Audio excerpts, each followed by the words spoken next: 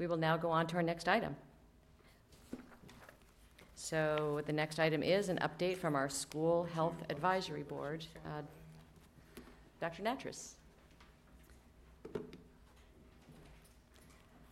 right, so we are here this evening to present the School Health Advisory Board Monitoring Report. We actually also shared a briefing report that was on consent, I believe, back in January, and we wanted to share a lot of those details in live and in person.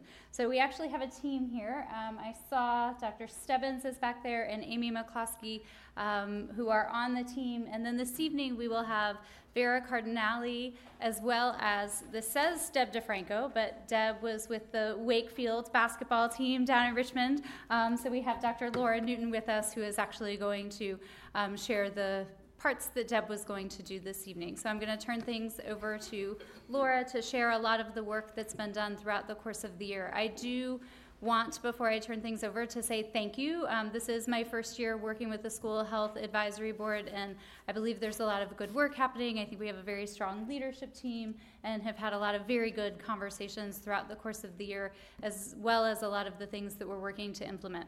So I'll let them share those things with you now. Thank you, Dr. Nattrass. Good evening. I have the pleasure of co-presenting the School Health Advisory Board Monitoring Report along with its chairperson, Vera Cardinale. Tonight, we will share the work that this dedicated group have been working over the last year. The School Health Advisory Board, also known as SHAB, supports the school board and staff to develop health policies, assess school health and its services, and the school environment. The board is composed of 3 groups. We have the General SHAB member, which meets 5 times a year and includes AP staff, parents, members of the Partnership for Children, Youth, and Families, School Health, and other community agencies. The leadership team meets every month, and its members are Vera Cardinale, the chairperson, Dr. Sam Stevens, DHS School Health Physician, Sarah Bell, DHS School Health Bureau Chief, Dr. Nattrass, Director, Assistant Superintendent, Teacher of Learning, myself, Director of Student Services, David DeFranco, Supervisor of Health, Physical, Driver Education, Athletics, Amy McCloskey, Director of Food Services, and Jessica Haney, parent. SHAB also has 6 subcommittees, and these are allergy and anaphylaxis, environmental health and asthma, nutrition, physical activity, social-emotional health, assessment, best practices, and the whole child. SHAB addresses multiple issues from health, chronic disease, physical activity, nutrition, sleep, and social-emotional well-being. At this time, I would invite Vera Cardinale to follow up on the report. Thank you.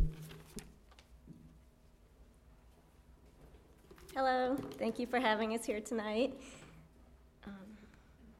Okay, what did we accomplish in 2017? I guess this covers part of 2016 as well. One of the fastest items we put together was a new wellness policy and PIP because it was federally and state mandated by the end of June of last year. So our leadership team and different parents came together to put together a policy that was adopted at the end of June and then worked over the summer and this fall to work on the PIP. We're excited about it. We think it's going to establish a new focus on wellness and the whole child. It will require each school to establish a wellness council. They'll complete a self-assessment, and they will publicize their wellness activities to their school communities each year. We also developed guidelines to specifically address the needs of students who live with life-threatening allergies, particularly food allergies. All APS schools are encouraged to implement these evidence-based recommendations, which outline prevention and response protocols. These voluntary guidelines are currently available on the SHAB website. They've been there since last year, and we're working to have them added directly from the APS website. Right now it's linkable from the APS website. We're also looking to have them translated into Spanish for parents and distributed in print copies to each of our schools and programs later this year. Because hand washing is so important in such a terrible flu season as we're having. Last year we developed a hand washing policy that's part of our PIP, and we continue to try and work on dissemination, talking about what times of day to wash hands when you're in school, not using antibacterial soaps, proper hand washing techniques, and hand sanitizer use. We're continuing to promote healthy eating and exercise through the sharing of successful practices around the county, including farm-to-school programs, run clubs, fun runs, yoga and mindfulness, walk and bike to school initiatives, outdoor classrooms, movement breaks, and nutrition education. Finally, we sponsored a Clean Air Challenge last May, which invited students to submit public service announcements and art projects about clean air and idling.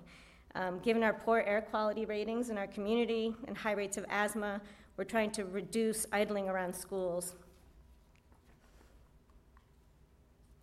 So some of our action items that we are continuing to work on, as I mentioned, translating the food allergy guidelines and making them available to all schools and programs, updating the APS handbook to include our hand washing policy, and sending out reminders 3 times a year to teachers, staff, and families.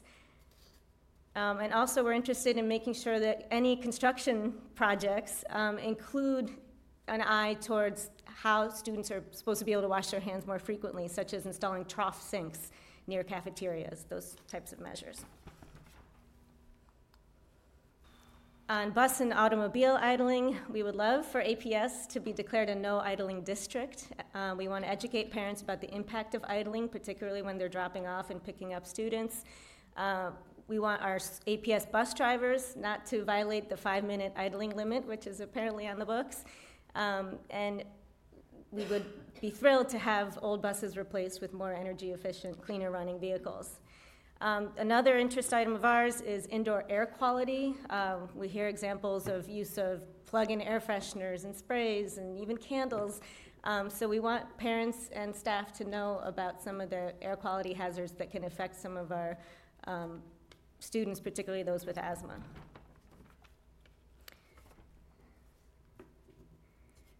So moving forward, on indoor air quality, we want teacher and custodial reminders about scented products and the importance of air exchange in our relocatable classrooms. On asthma and absenteeism, school health and APS staff are working to bring data together so we can clearly understand which students are most affected and then help the families receive appropriate services and support so that students can be in school every day and live healthier lives. An interest area of ours is turf fields. As we noticed, the county is both installing new ones and replacing old fields, so we want to make sure that infill products that are used are safe in our new and replacement fields. And we're interested in having a liaison from every school be a member of SHAB, at least for the facilitation of information exchange. We also continue to monitor with great interest substance abuse and vaping and juuling trends among our adolescents, recess practices at our elementary and middle schools, school breakfast participation and breakfast in the classroom programs. This week is National Breakfast Week, and we had visitors from the USDA observe Carlin Springs Elementary today, where they're having excellent breakfast participation. We're following national research and guidelines around personal electronic devices and social media. And then, of course, we're following the socio-emotional well-being of our adolescents with respect to healthy relationships, stress, safety, and resilience.